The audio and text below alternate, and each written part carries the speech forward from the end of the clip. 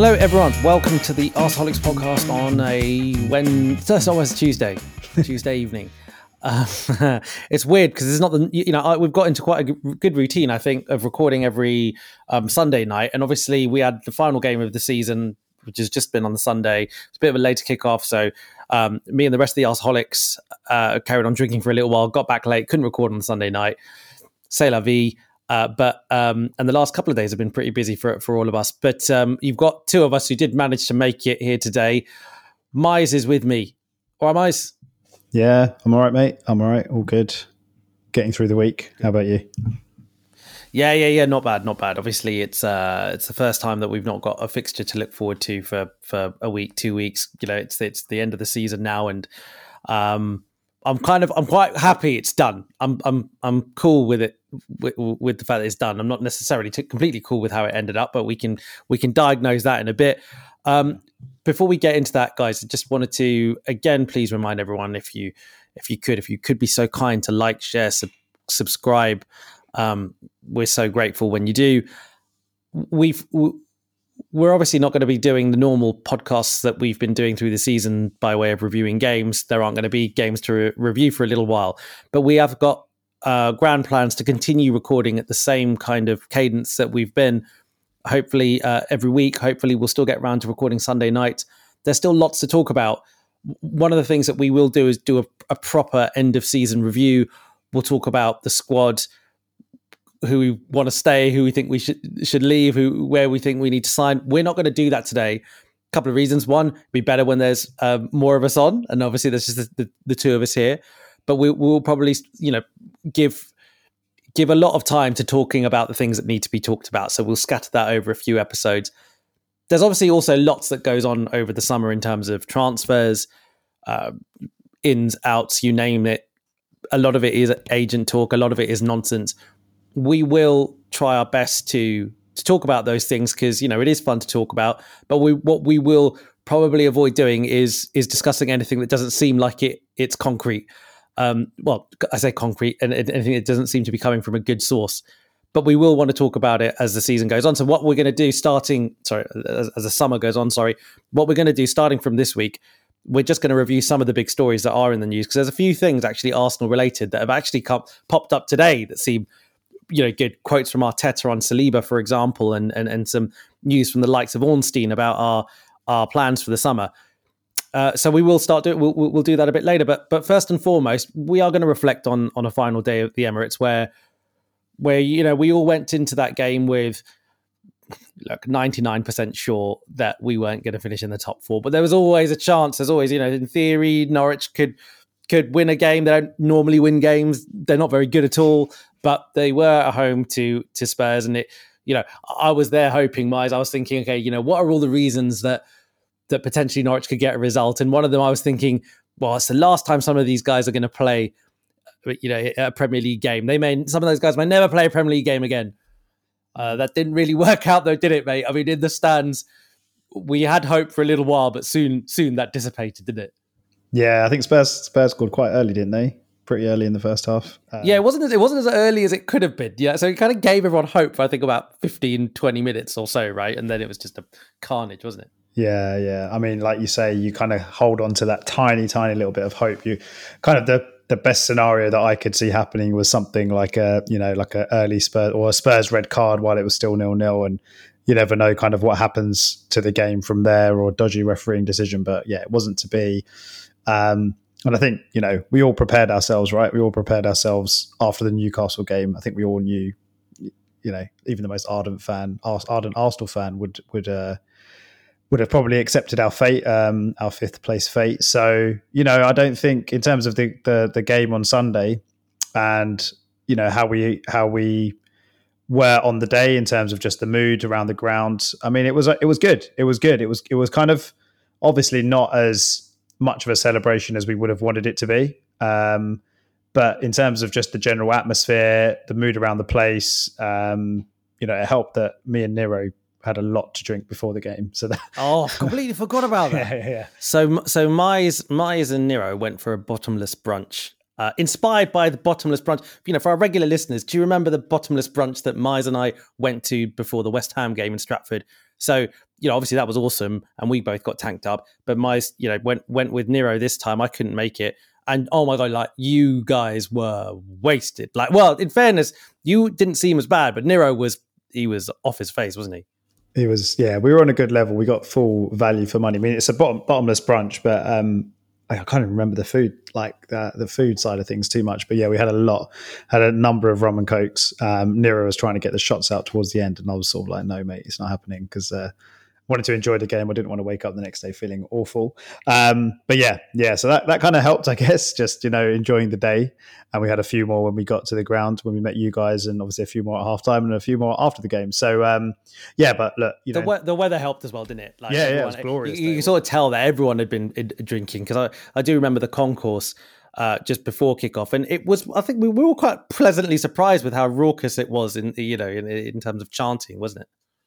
Absolutely, yeah. Like you say, the atmosphere in general, it's been great this season. There's been that real kind of shift to the fans supporting the team and getting behind this team. And I think the atmosphere that we saw on Sunday was kind of like a bit of an appreciation from the fans for the efforts from the players and from the manager for the season that we've had. Although we didn't get the prize at the end of it. I think there were still lots and lots and lots of positives to take from the season. I think people had enough time between the Newcastle game and the Everton game to kind of reflect on that and kind of just enjoy the day. In the last home game of the season, even if we've had a terrible season, it tends to be, in the sun, a nice day out, and people do tend to enjoy themselves. So, yeah, it was good from that perspective. And Everton fans were having a great time as well, weren't they? It was funny because obviously Everton stayed up. They knew that before they came into this game. So what? Nothing, 0 to play for. Their fans have come for a day out in London. Clearly, they've been getting tanked up in the sun as well. And it was hilarious right through the game. Clearly, the Everton players didn't really care about the match. And on that point, Miles and I aren't really going to go dissect the game in any level of detail, because it's just pointless.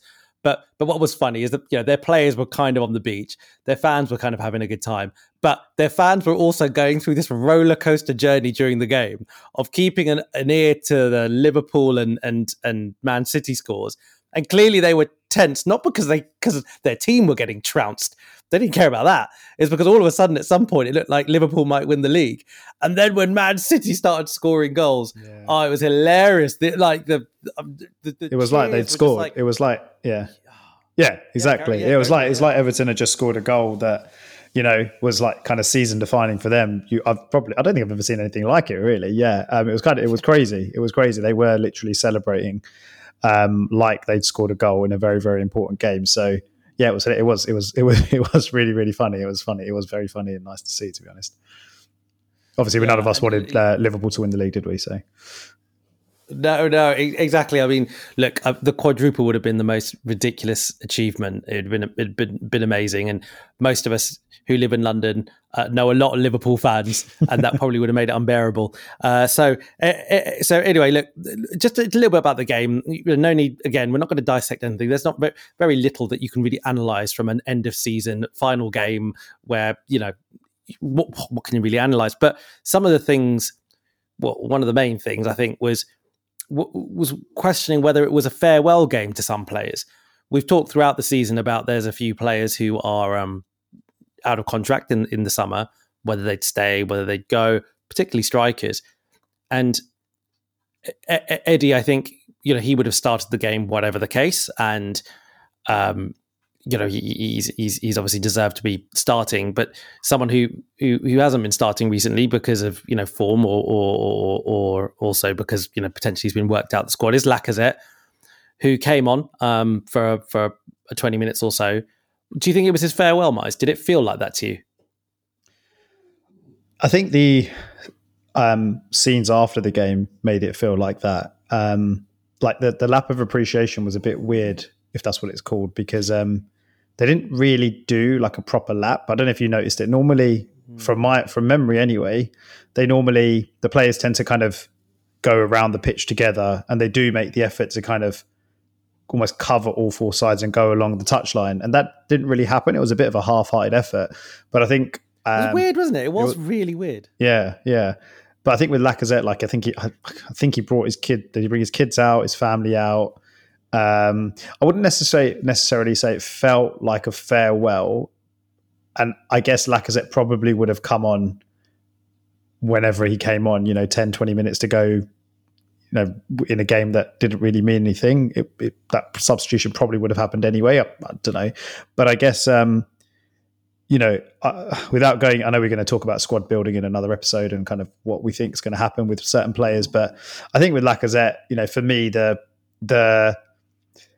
I personally think he's off. Yeah, I don't think they'll renew him. I think that although he might have been quite a handy player to have in the squad, I think what we've seen for this season, especially that period when he kind of got replaced in the team by Eddie, we really, really saw his limitations, and we really, really saw the kind of lack of goal threat that he offered.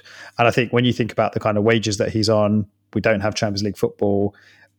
He probably wants to go, I'm not sure we would have offered him anywhere near what he's looking for. Probably wants a couple of years on his deal. I doubt we would have offered him that either. So I think kind of for all parties, it probably makes sense to kind of, end the relationship, as it were. And it's kind of a weird one with him, isn't it? Because when he arrived, he was like really highly rated in France, obviously. Playing for a good team in Lyon. I think Atletico Madrid wanted him at the same time and have wanted him since for a couple of years. I think they tried to get him off us as well. Obviously paid good money for him. And he started off with a bang. He scored that goal against Leicester, and everyone kind of thought, this is our striker savior, kind of what we need now again, really, this summer. And it obviously just sort of hasn't worked out, especially the last couple of years. But yeah, I don't know. I don't know how you feel about it. I kind of feel like, writing's on the wall with him, to be honest, and I can't see him staying. Yeah, I'm hesitant to do a big kind of tribute spiel on him now, right? When he might just renew his contract and be back next season anyway. But I echo everything you said. I think at the end of the day, he was a big sign. He cost a lot of money when we signed him. He cost 50 million quid, or allegedly. I think it was undisclosed at the time, but around that time. And we've discussed this in the past, and I think we'll discuss it, again when it becomes clearer as to what his contract situation is going to be, whether he gets renewed or whether he gets let go. But I think for that kind of money that we paid, you want someone with more of a goals output, don't you? But for me, I agree that it was a bit funny because yes, you're right. Him coming on when he did, that could have happened in any situation. It's got nothing to do potentially with his contract. The walk around the pitch was interesting because yes, all the players, and it was really weird. I don't know whether that was a conscious decision from the players, but there wasn't this big lap around the pitch, but there were just a few players who chose to do that lap almost on their own or with their families.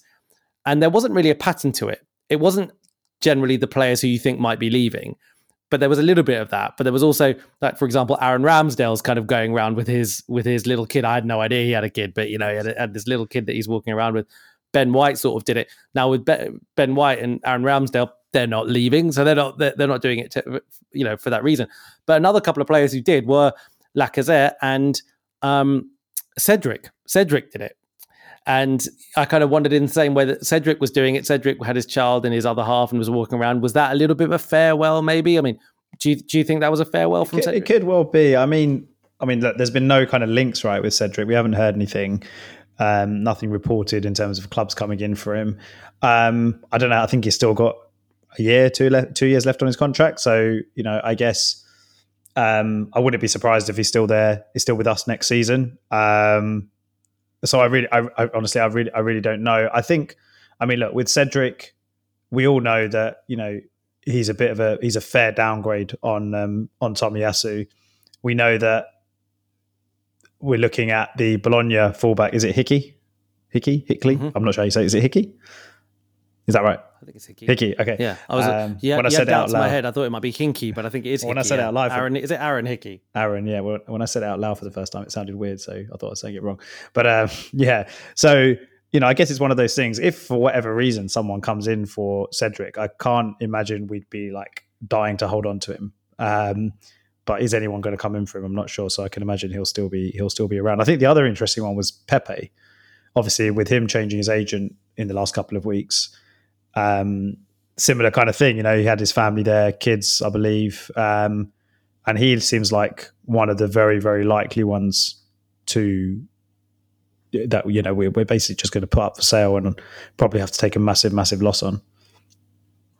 There's loads of different opinions on this, isn't there? In terms of so I think one opinion that is generally shared. I think most Arsenal fans would be okay with him going. I think most fans would be all right with it. I think the debate is how desperately do you try and get rid of him?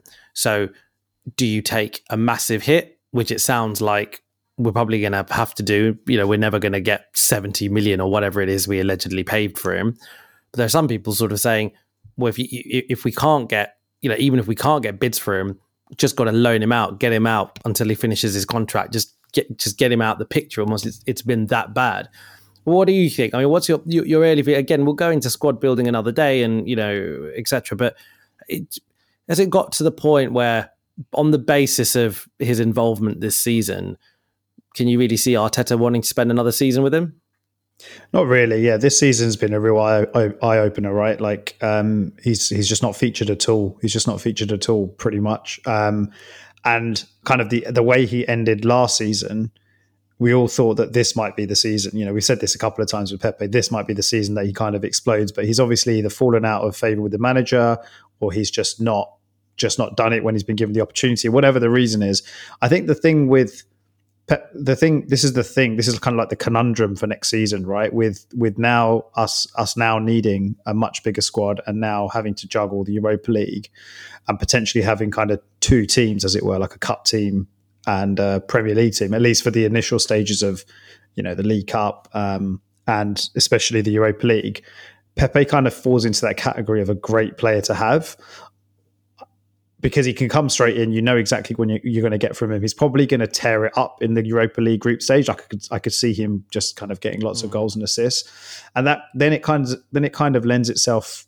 That in itself means that he's probably on form when we do need to bring him in for Premier League games. If he needs to come in with 20, 30 minutes to go, or get subbed on, and we need something from a game, we need a bit of magic. And we've seen that from him in the past. It's just been the consistency, and it's probably been the confidence, which means that he's, when he's not on song, when he's not confident, his form takes a big hit. So that's an interesting one for Arteta to work out. But like you say, I think if an offer, I don't know what the number would be, but if an offer of whatever they're looking for comes in, then of course they're going to have to think about it. And again, he's must be on big wages, and that's got to be a consideration as well, considering that we're obviously looking to bring in a number of players this summer. So yeah, it's an interesting one. I can see it. I could see him potentially being in the squad next season and being involved. At the same time, he might look at it as well and think, he's not getting proper game time anymore. He's kind of at his peak years. Was he 25, 26? I'm guessing. I don't actually know how old he is, but around that kind of age. He's 26. Yeah. Yeah. So it's interesting, Miles. I just thought about, remember the beginning of last season? So the first game of last season was Fulham, right? Oh, yeah. We played Fulham. And the front four we went in with that game, if I recall correctly, was Aubameyang, Lacazette, Willian, and Pepe. Yeah. And we won that game 3-0. And I think that there was a lot of buzz, I felt, from our fan base as to that four. There was something about they had experience, they had quality, they had lots of different things about them. And it's amazing to think that now it could be that within a 2-year period, they've all gone. Yeah. Yeah.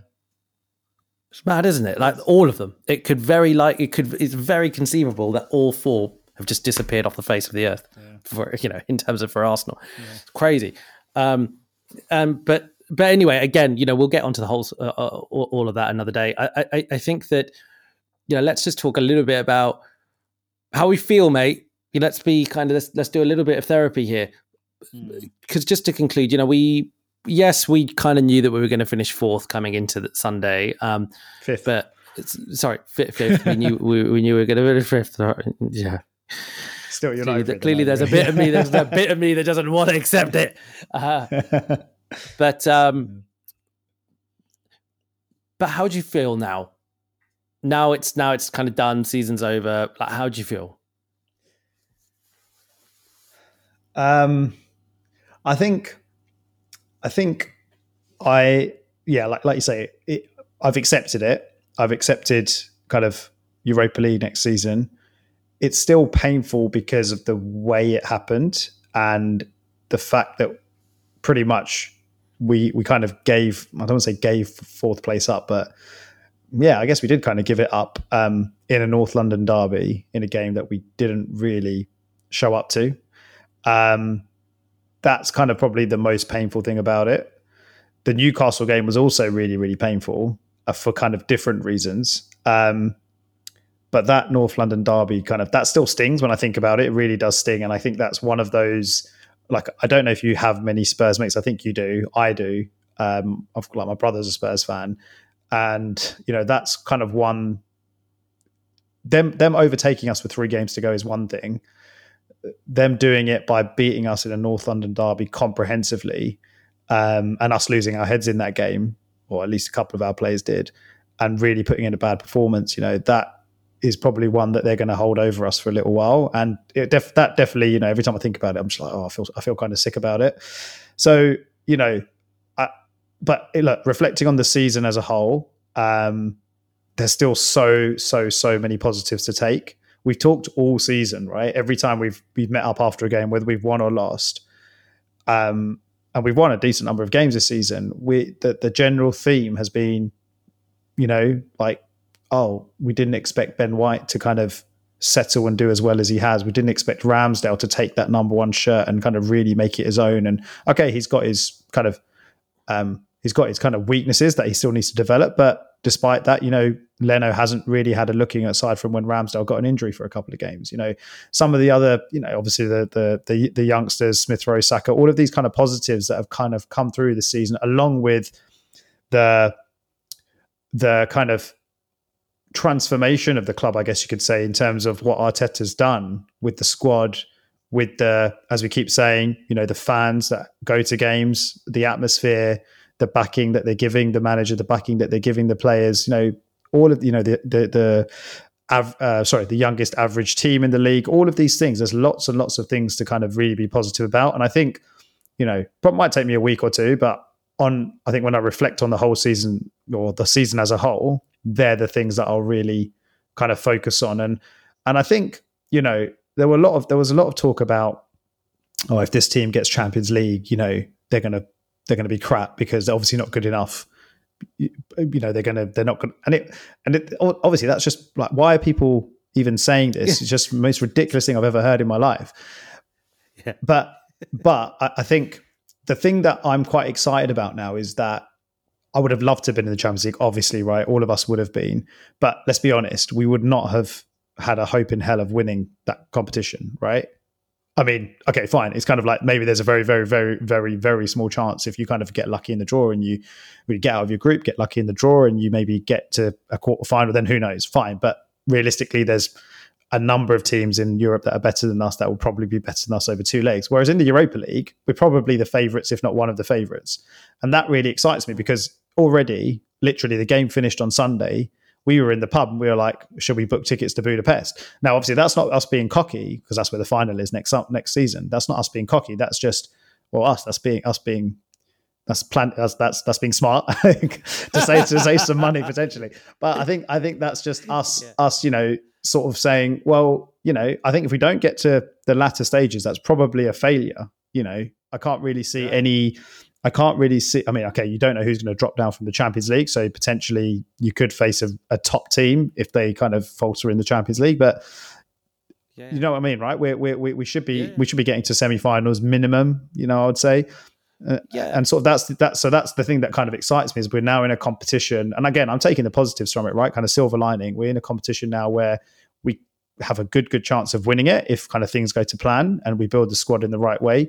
And the reward of obviously winning it, we're not a massive team in Europe in terms of European trophies, and that does matter, I think, when you talk about kind of how big this club is. Obviously, we're a massive club, but we've never won the Champions League.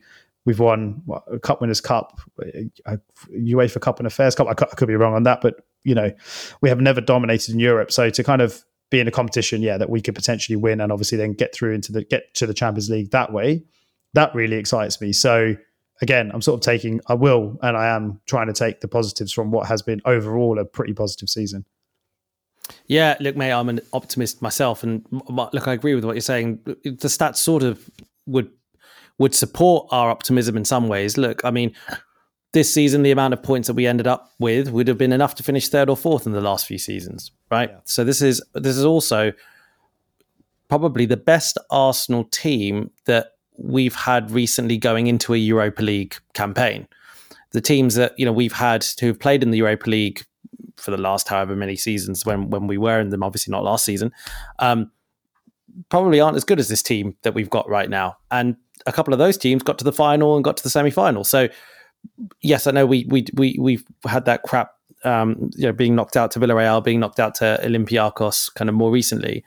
But I guess the point is, we're a half decent team. We're not a great team. We've still got work to go, but we will do business in the summer. We will.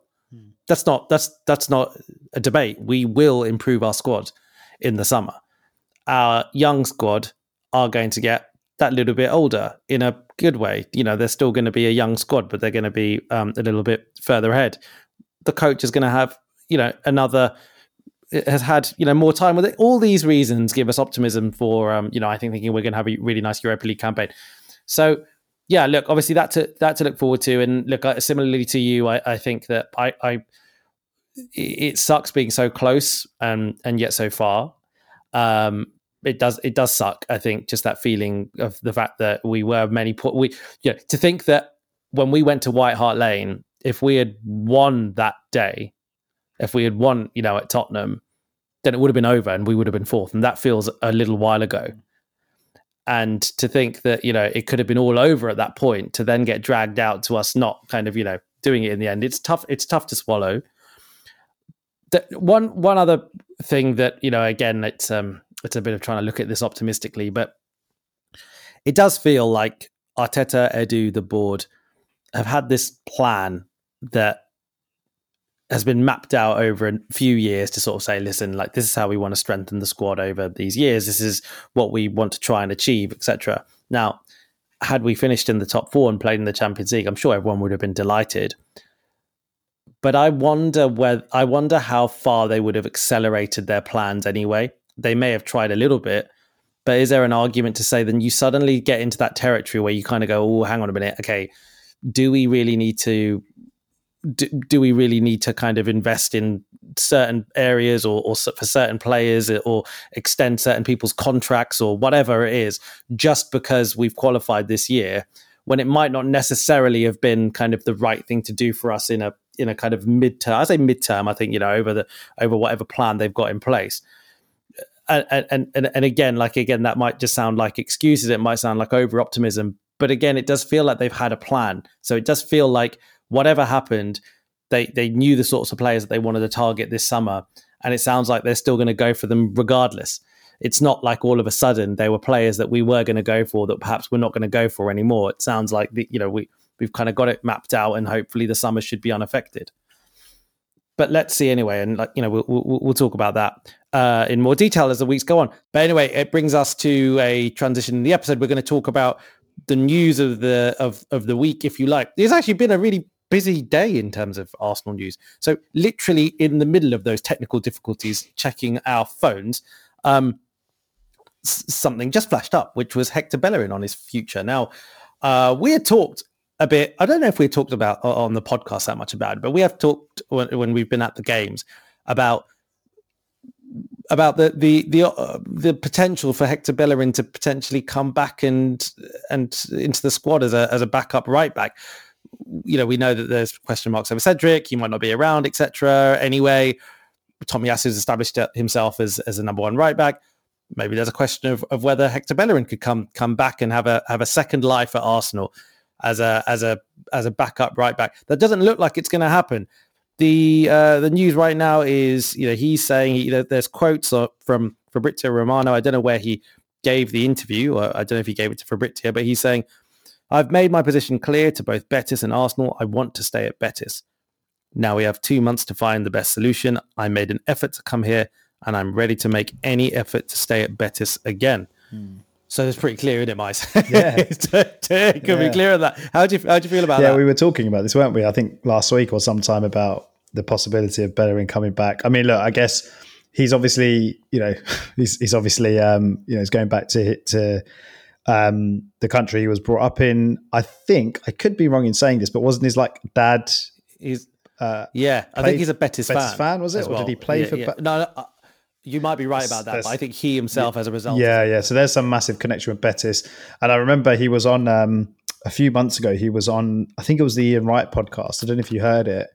So it was, Ian Wright did an interview with him, and it was just before or just after Betis had their derby with whoever their local rival is. I can't remember who it is in La Liga. But yeah, anyway, his kind of like, you could just tell he'd just been like reinvigorated from his time at Betis, and look, completely understandable, really. It's kind of like what we were saying about a couple of other players that may or may not be going. It's not just do Arsenal want to keep them or do Arsenal want to bring them back? It's what do they want to do? And it makes complete sense for him. He was kind of out of favour with us. His time, he'd been with us for so long, and he obviously needed that kind of that fresh start or a change of scenery. And fair play to him. Look, I'm very, Bellerin's one of these players that all Arsenal fans really, really do love, and we've all got a bit of an affection for him. So, they really do. So yeah, I'm happy. I'm happy kind of if he's happy, really, and I hope it works out for him. Completely agree, and he won the Copa del Rey, didn't they? Betis, yeah, they won that. That would have felt really great for him. It's probably one of those. He's on a bit of a high. Why not? At the end of the day, if he comes back to Arsenal, he'd be a squad player. He knows that, and it's probably just time for him to move on. And I think all parties are happy, and I completely agree with you, Miles. So look, I think that draws a line under the question as to whether we could use him as a squad right back. So yeah, I guess that's at least one thing that we potentially can move on. Look, obviously anything can happen. There could be a twist, but doubt it.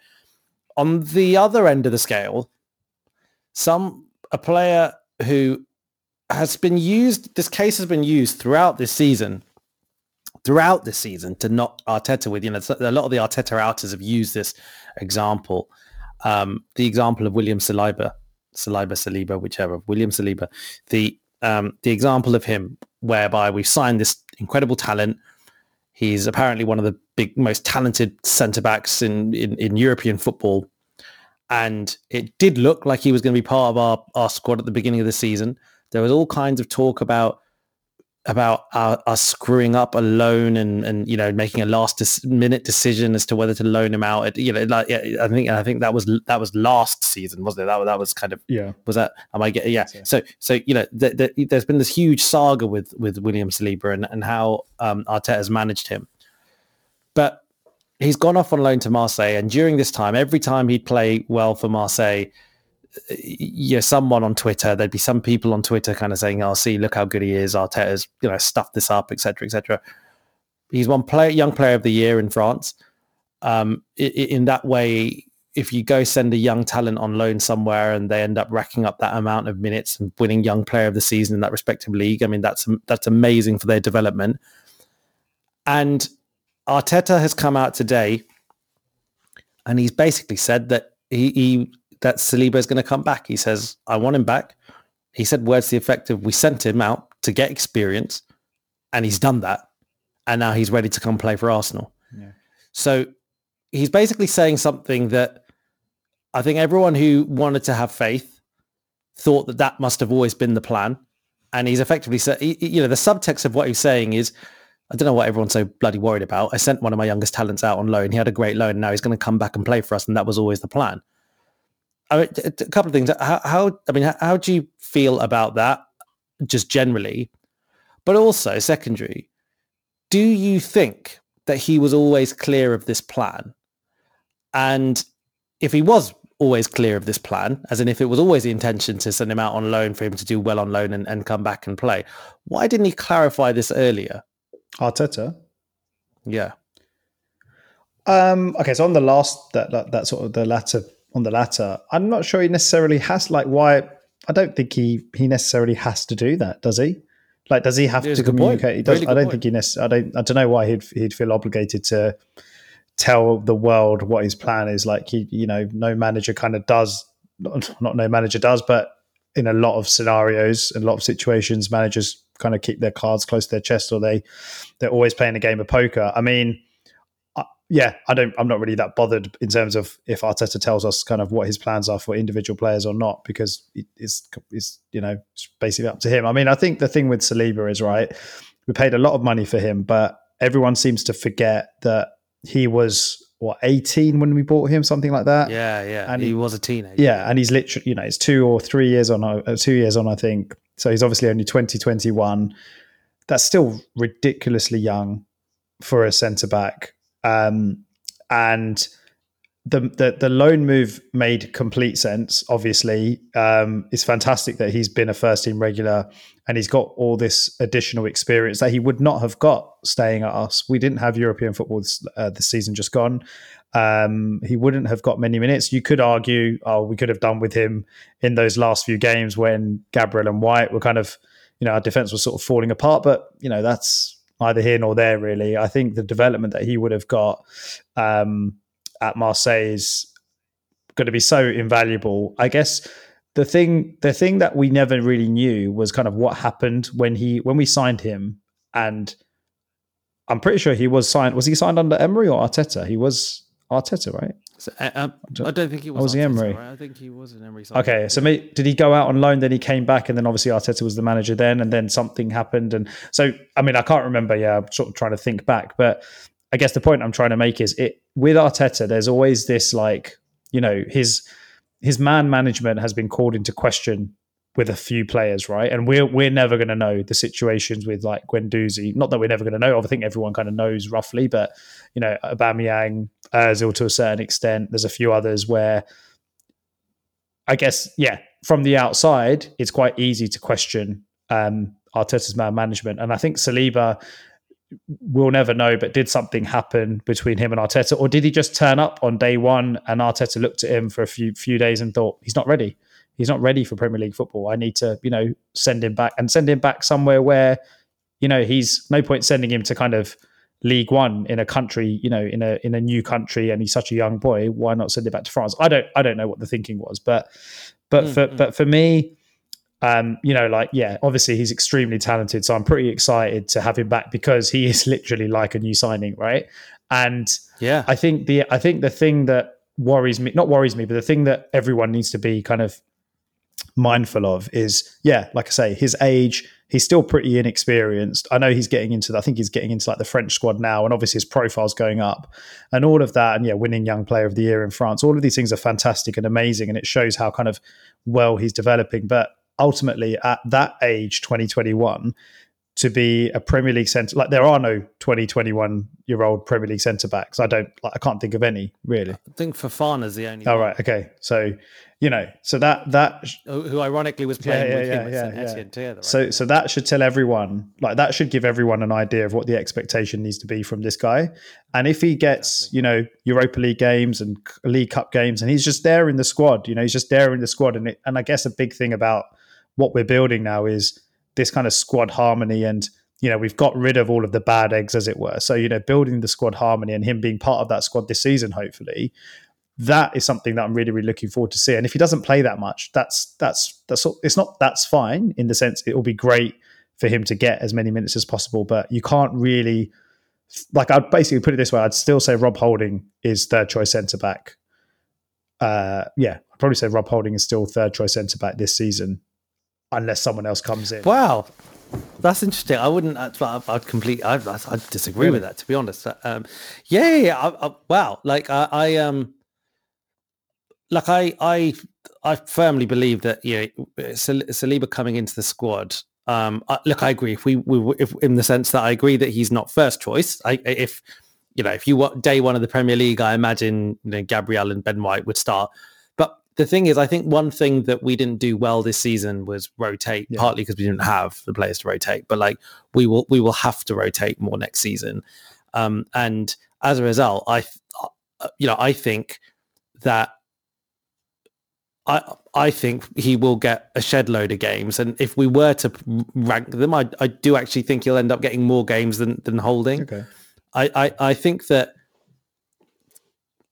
given the fact that he did rack up that many minutes in in France, did win Young Player of the Year, did get into the French squad. I think you probably have to assume that regardless of his age, he's ready. Like he's ready to play Premier League football, and he's clearly got the ability. He's clearly got ingredients that Arteta would probably look for in a centre half over what Rob Holding has. Like Rob Holding is, we've covered it this season. He's been that guy that we've brought on and whatever.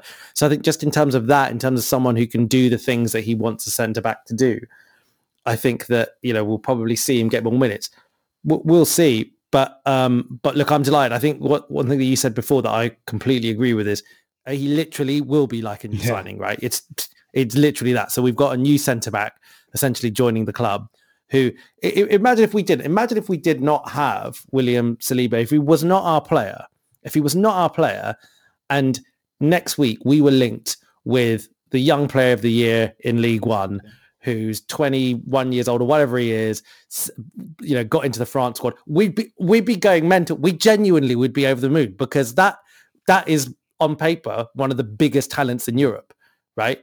We'd be over the fucking moon. And we've got him, so I'm bloody delighted about it. I think it'd be great. It's quite. I was just going to say, the way looking at it like that is a very good way of looking at it. I thought my dog might need to go to the toilet there, but he doesn't. Did you just initially say I thought my dad might need to go to the toilet? I don't live with my parents. My dog. What was I going to say? But is it quite interesting as well? So I was. I can't remember where I saw this, but Gunner Blog might have been on another podcast, but Gunner Blog has been following Saliba, like the kind of progress in France, quite closely. He actually went to watch him playing for Marseille a couple of months ago. And he was saying, I think it was this week or last week, he was saying that he basically wasn't 100% convinced that he was going to be coming back to the club. This was before, obviously, Arteta said what he said today. And he basically saying like his profile's raised so much, being called into the France squad, he was basically like, that's probably the worst thing that could have happened from an Arsenal perspective. There are lots of clubs tracking him. Arsenal would probably accept an offer of like 30 million plus, which I think is what we paid for him anyway. So it makes no sense at all. But obviously, look, he's quite in the know, as it were. And he tends to be pretty, fair with these kinds of sort of assessments of things. And, I just thought that was quite interesting, really, because that's a little bit worrying if there's any truth in that. But I guess we'll have. I suppose a connected worry to that is one of the other. I think it was Le Gros who tweeted this, which and I thought was a very sensible thing to say, which is that probably the Mbappe saga probably doesn't help for someone like Saliba, who's probably looking at it also and going, if I really am in that high demand, if people do really rate me that highly, I should just run down my contract. So, actually I'll stay with Arsenal. I'll stay and I'll just run it down. And then I'll go anywhere for ridiculous kind of wages and whatever. Look, we'll see. Maybe we're getting ahead of ourselves, but look, whatever the case, look, main thing is all kinds of news outlets, all kinds of whatever were just saying that, he wasn't going to come back to Arsenal. Arteta seems convinced that he is. Let's see how it goes. But at least what's clear is the manager wants him at Arsenal. So that's a big thing. Yeah. Look, elsewhere, there was a number of kind of transfer rumours that sort of came out today. When I say rumours, from good sources, so David Ornstein, and I think James McNicholas as well. He I think they did a joint article. That's a Gunner Blog as well. Same guy. Yeah, they did the joint article on the Athletic, but David Ornstein also separately tweeted about it, effectively saying, firstly, Gabriel Jesus is still seemingly the number one target for us, and we still really want him as our number 9 or one of two strikers rather. But he is definitely a big target. Which I think is something that we've assumed over the last couple of weeks. So that's not necessarily new information, but it's reaffirmed information, if you like. The interesting thing, which has probably developed slightly, is the Yuri Tielemans. So the Yuri Tielemans story is that Arsenal have been interested. That's been bubbling over a number of weeks. It's been alleged that we've been interested, but now I think everyone's going a little one step further. So Ornstein and Fabrizio Romano, etc., they're all sort of saying, he's a priority player almost for Arsenal. We've been quoted around 25 million or whatever. We think that 25 million is a realistic figure. He's in the last year of his contract, and apparently the player is keen, and we've made direct contacts with his camp. So look, it sounds like it's a genuine thing. It sounds like it's a player that clearly we want.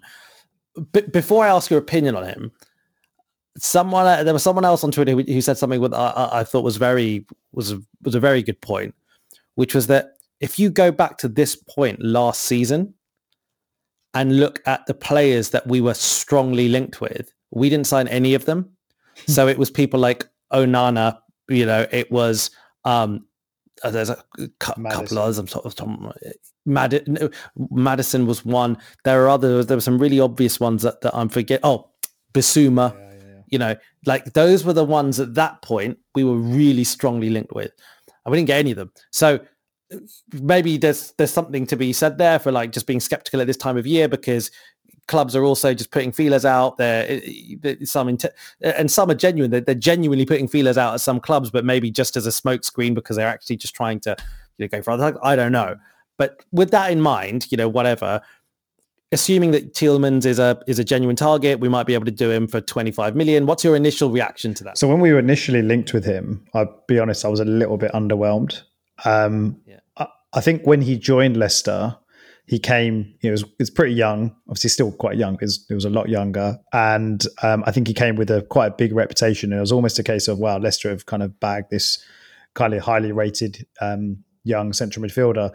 And I think he's been good for Leicester, don't get me wrong. But I don't know, I feel like when you're looking at the kind of where he's going to fit into our midfield and who he's probably likely to replace, and I guess you could argue he's like, is he coming in to basically take Xhaka's place, or is he coming in to kind of build the squad and there's some reshuffling that's going to happen? Or I don't know. But I think if you go on the assumption that he's going to partner Partey, that's right. My main worry with him, and it's probably the same concern that a lot of people have got when you watch him, is like just defensively. I think he's not the most athletic. He's not the fastest player. He's not great defensively in general. And I think, and like recovery. So if we've lost the ball and the team need to get back, I'm not sure he's necessarily, that's his strength. And I think there's some of the similar kind of deficiencies that you associate with Xhaka as well. So I'm not sure he necessarily improves us in that aspect of the game. But I think when you've got the ball, and if you're a possession-based team, he's definitely got a lot of quality. And look, one of his obvious qualities is, his ability to strike a ball and his long-range shooting, which gives you another dimension. But yeah, like he can spray the ball around. He's a good passer of the ball. I think he's comfortable with both feet. So there's lots of kind of positives. And the thing, I mean, like I said, when we were first linked with him, I was slightly underwhelmed. But the lesson I learned from last summer is whoever we buy or whoever we bring in, I'm sort of just going to reserve. Doesn't really help because we do a podcast, but I'm going to reserve judgment until they put the shirt on and they play for us, because we signed Aaron Ramsdale, and I'm pretty confident not a single Arsenal fan wanted us to sign Aaron Ramsdale. And now look how the season went and kind of how happy people are with him. And that's just one example. So look, obviously I'll completely back him if he is the guy. It'll just be interesting to see kind of then what happens with Xhaka, and is he, because obviously we now have this problem with Partey and with Kieran Tierney, where essentially they're not necessarily reliable for sort of 50 games a season, or even less than that, really.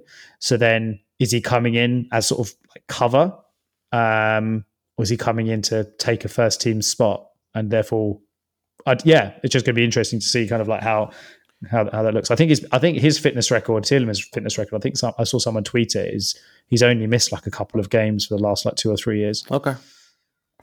That will be interesting. So, and there's also another sort of rumors backed up by some photographs that El Neni is going to sign a contract extension. So, it might be interesting to see what happens there. And if we do sign Tielemans, will anyone go, or will actually, we need the extra numbers, and will that be the kind of, if you add in Lokonga, will that be the unit that goes into the new season? Look, early days.